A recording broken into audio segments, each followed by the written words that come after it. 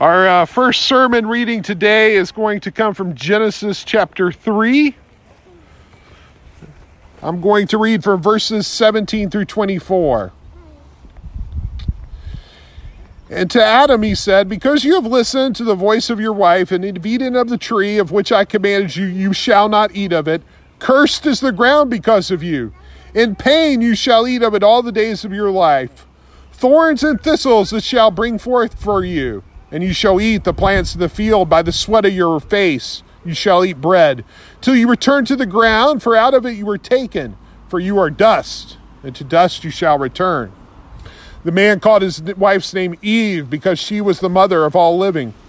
And the Lord God made Adam and for his wife garments of skin and clothed them. Then the Lord God said, "Behold, the man has become like one of us in knowing good and evil. Now, lest he reach out his hand and take also of the tree of life and eat and live forever." Therefore the Lord God sent him out from the Garden of Eden to work the ground for which he was taken. He drove out the man, and at the east of the Garden of Eden he placed the cherubim and a flaming sword that turned every way to guard to the tree of life. Our next reading comes from the Epistle to the Romans. This is chapter 8. Verses 18 through 23. "For I consider that the sufferings of this present time are not worth comparing for the glory that is revealed to us. For the creation waits with eager longing for the revealing of the sons of God.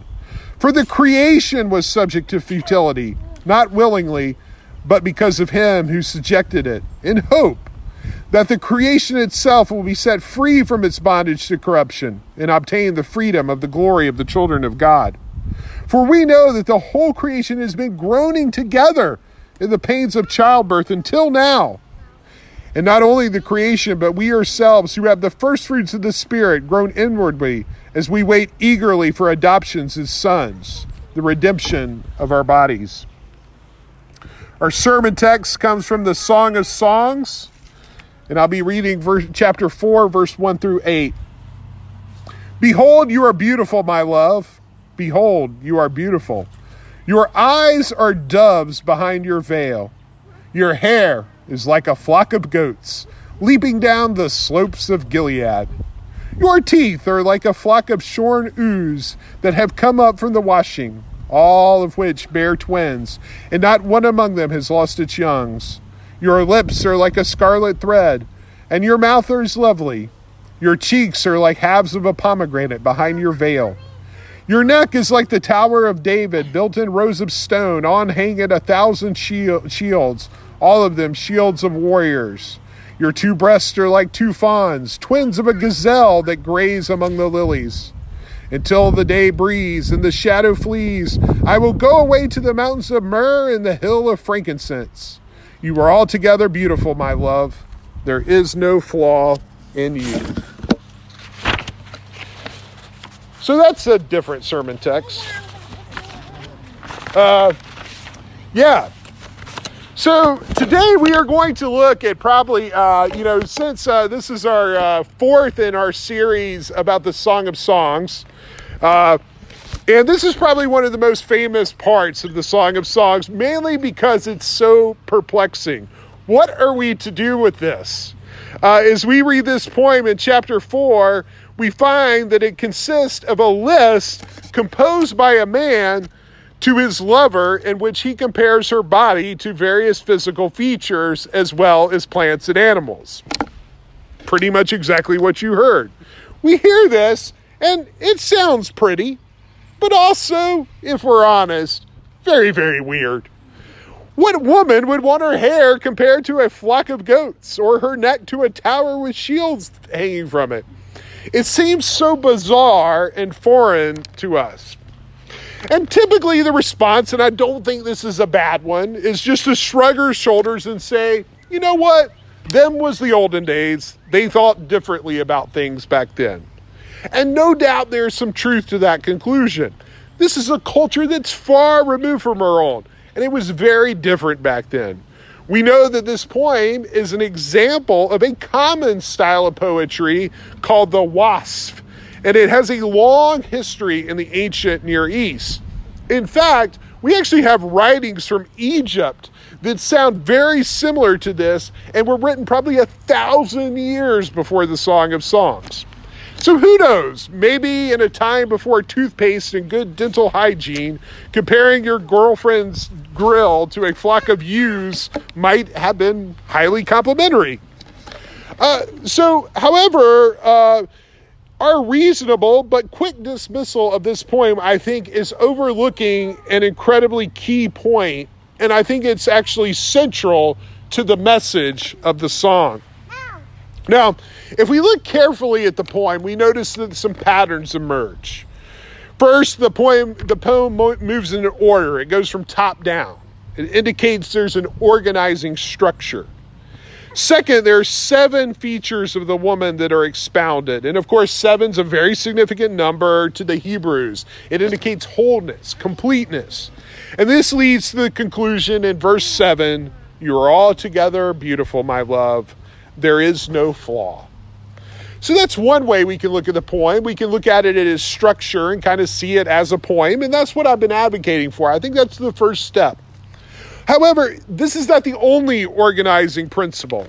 Now, one thing that you might find strange is that many of the comparisons found in this poem are not just with the natural world, but there were specific geographic features.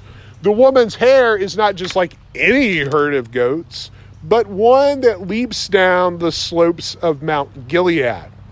It would be a bit like if we wrote a poem like this today and used comparisons involving like the heightened grandeur of Mount Mitchell or the rolling sand dunes of Jockey's Ridge, or maybe the beautiful Mount Laurel flowers that come off the top of Occoneechee Mountain that your children pick with you on a beautiful Sunday morning. Now, there are 3 of these types of poems in the song. So this isn't the only one. I didn't read them all, so I'm going to make some reference to the other ones so that we don't have to read all of them. But there's a progression among these 3 poems. And each poem becomes more particular and more complete. And the point of this is, of course, to show the lover's appreciation of his woman is growing as his knowledge also grows. And it also illustrates that no one set of descriptions can wholly exhaust the beauty of the woman. Now, however, I want to go back to this point about the geographic references. All 3 of these poems, these wasp poems, contained these strange geographical reference. We find comparisons to Mount Carmel, Lebanon, Damascus, Tirzah, Jerusalem, the oasis of En-Gedi, Gilead, and Hebron. This woman's beauty is mapped to a particular landscape in and around Israel. And it becomes more panoramic and more detailed from the first of these poems that we read today to the last of the poems.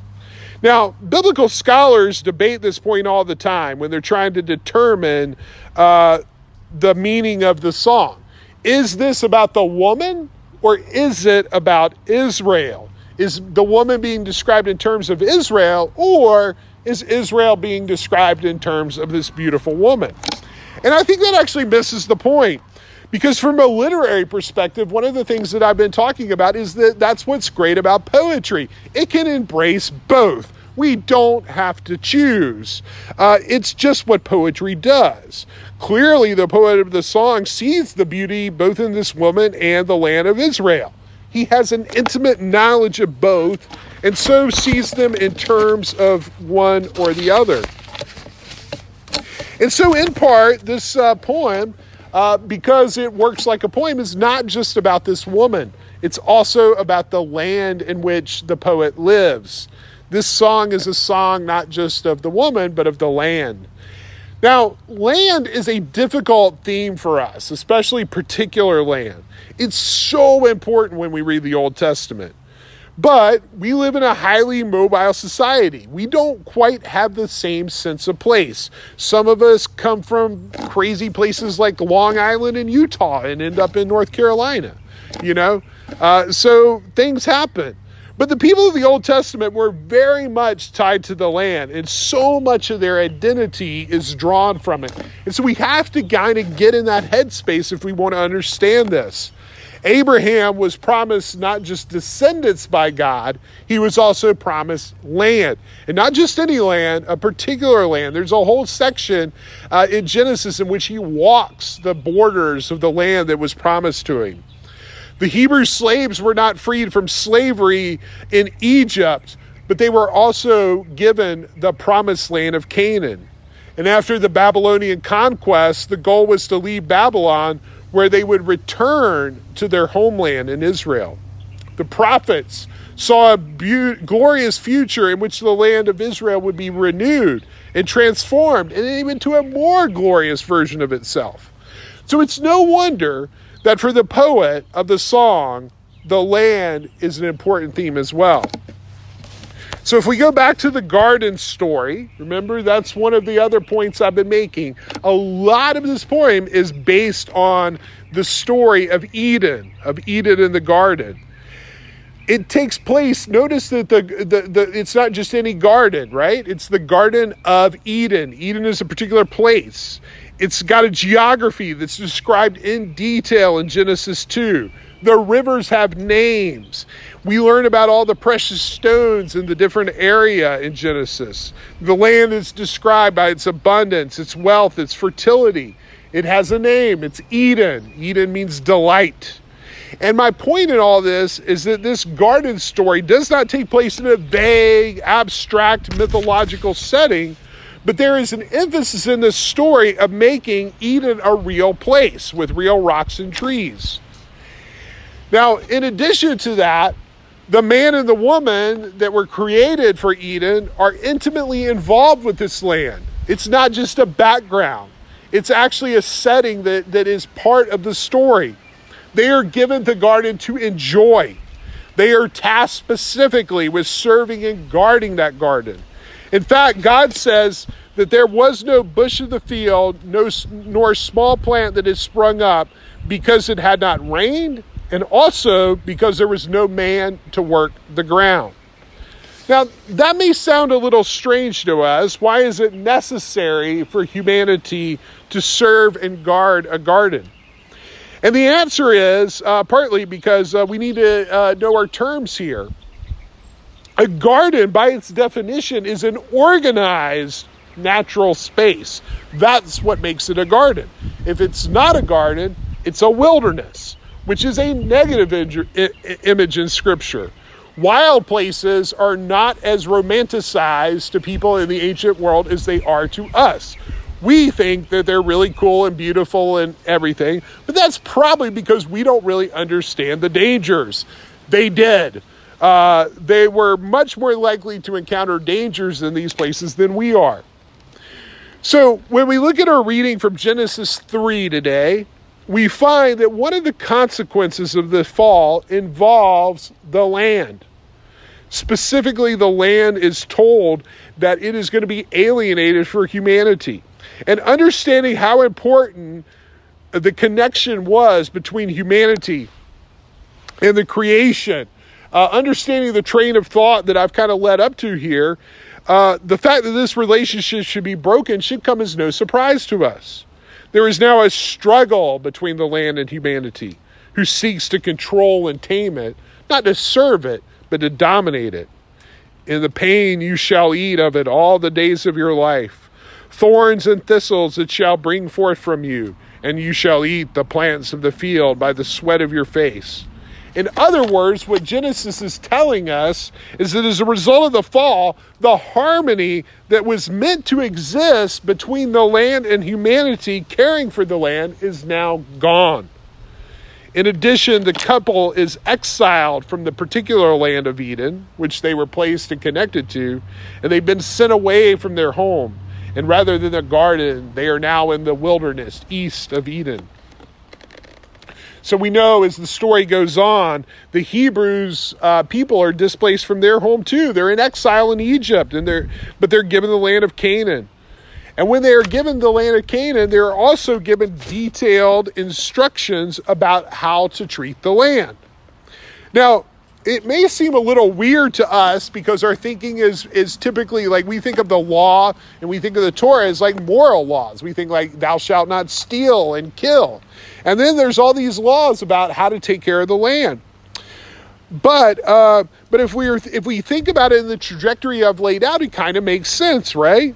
Just as man will take advantage of his wife and seek to dominate her, humanity will try to take advantage of the land and seek to dominate it.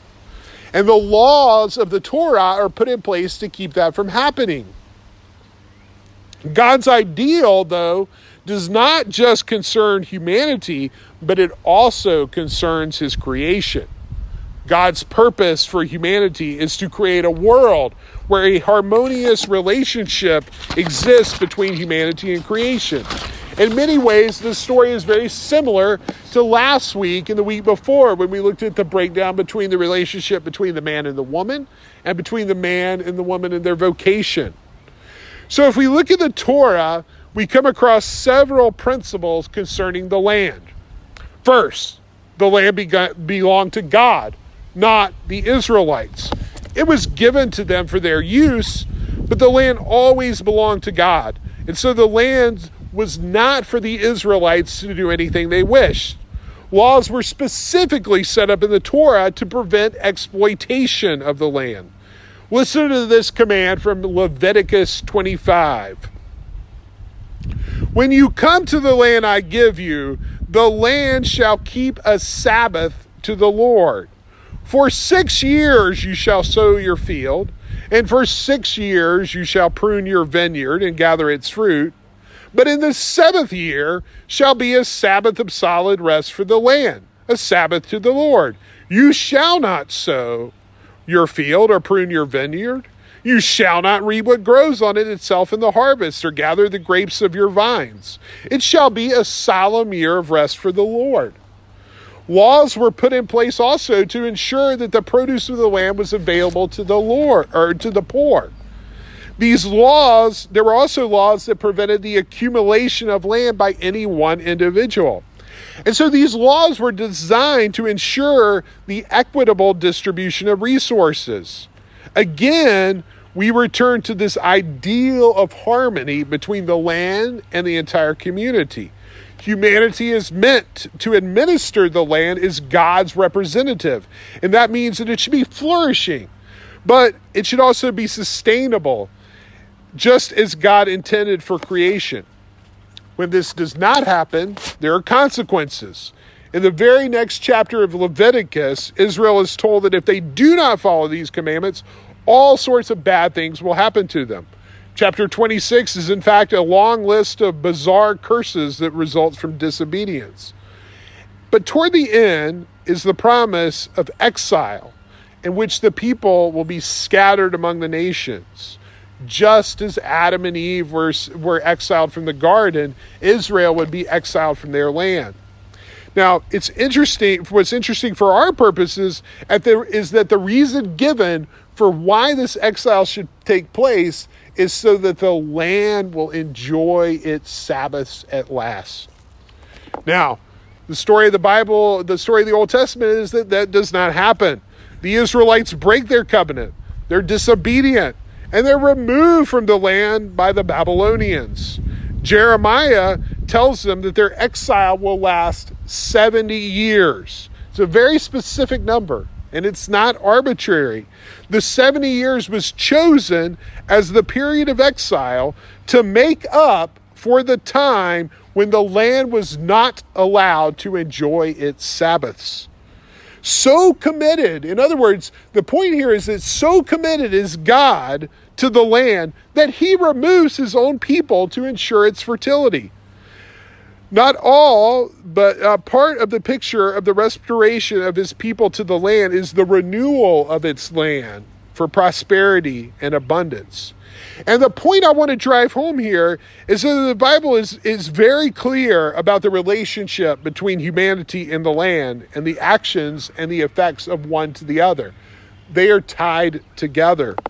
Now, here's the thing. Here's why this is important and why I really wanted to go to the Old Testament and make this case. Because see, for us, when we think about sin, the first thing we think of is sin as an individual problem. That's what we modern Westerners do because we have such a strong sense of individuality. And it's not that that's wrong. Lying and stealing are in the Torah. It's not just about land management. When we do things wrong, we're sinning, and that's important. But there's also this whole other category here because in the Bible, we also find a communal mentality about sin. And that means sin is not just an individual problem, but a systemic one that involves all of society. Poor land practices affect everyone. And it's the responsibility of the community to ensure the sustainability and availability of the land for the whole community. Failure to do so results in disharmony, struggle, inadequacy, and sterility. Exactly the result of the curse in Genesis 3 and Leviticus 26. It's all tying together. Now, let's go to the songs. The whole point of the songs is that it imagines a world where this is not a case. This is not the case. There is a restored relationship with the man and the woman and the land, just as it was in Eden. Images all through the songs are drawn from the natural world. We've been studying this book for 4 weeks now, and we hear again and again about fawns and grapes and pomegranates. Domesticated and wild animals, plants, trees, and fruit all exist in harmony in this song alongside the man and woman. It's part of what makes this song such a beautiful work, and it's part of what captivates and stuns us with its sights and smells and sounds. And wind. However, the other thing about this song is it doesn't just imagine the past. It's also anticipating new creation. And that's what's important for us because as we've seen, the story of the cross is not just about individual forgiveness of sins. It is, for sure. Don't let me tell you different. But the revolution on the cross was bigger than that. It was much more than that. The victory at the cross was a defeat of all forces that were released at the fall by sin and death. Not only was the human vocation redeemed, not only was the relationship of the man and the woman redeemed, but also the relationship between humanity and creation. New creation is about the restoration of that relationship as well. Now, if you think this is just some hippy-dippy environmentalism 70s stuff, let's look at my old friend Paul. We've used Paul because Paul seems like Mr. Theologian, and yet he's probably one of the most imaginative and creative theologians ever. In Romans, of all places, in our reading today, we see Paul exercising his theological imagination and working out that the victory of the cross is not just a victory for humanity, but a victory for the created world as well. Listen to what Paul says in our passage today. For the creation was subjected to futility, in hope that the creation itself will be set free from its bondage to corruption and obtain the freedom of the glory of the children of God. You see, for Paul, it is not just humans that suffer the effects of sin. It's the creation as well. But Paul also sees a solution. For we know that the whole creation has been groaning together in the pains of childbirth until now. Notice the until now, because Paul's point is that new creation has come because of what happens on the cross. And therefore, creation is set free from its bondage. What was accomplished on the cross involved the natural world as well. And here in Romans, Paul states a bit more succinctly here what the song is trying to tell us a bit more long-winded in poetry. You can hear it in our hymn today. This Is My Father's World, which I knew Lucia was going to pick, is great theology about this very topic. Again, though, for us as the church, as the agents of new creation that we are, as ambassadors of the new creation, it is we who Paul is talking about here who are the children of God. And one of the things that we have a responsibility is to take up our job as stewards of God's creation. The reason the creation longs for the revealing of the sons of God is because the plan was humanity in the natural world to coexist in relationship with one another, with humanity exercising wise rule. So that's what that means for us. So what do we do? What are some practical things we can do? First, I think we need to try and figure out how to incorporate the natural world into our theology. We so often want to separate everything, but that's not how it should be. The picture of the Bible is the community, God and the world, connected in relation to one another. Embracing a theology that includes the natural world opens all sorts of doors to understanding ourselves, others, and God. Again, here is where we see where our Western focus on individuality and our tendency to elevate the spiritual and denigrate the physical limits our theology. I don't want to replace the doctrines of sin and God's individual forgiveness of sin and salvation. That's not my point here. That is so important. It's so key. But we need to have a bigger vision because the gospel is so much more. Good news is bigger than that. It includes the entire world. The Song of Songs is about enjoyment of the physical and the natural world. We need to embrace this. It should not be a difficult concept to realize that we can better understand, love, and appreciate the Creator by understanding, loving, and appreciating creation. In the garden, we were placed there by God, and we were given every tree that is pleasant for sight and good for food. The word Eden means delight. Enjoying creation is part of the ideal God created it for. So we can get out of nature. We can study mountain laurel flowers. We can learn about creation. We can study science. We can take care of a pet. We can plant a garden.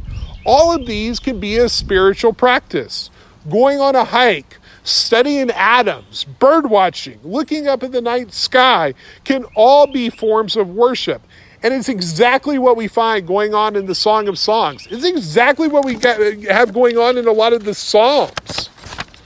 Second, we need to accept in a very real way that our status as God's image means we have a responsibility to the created world.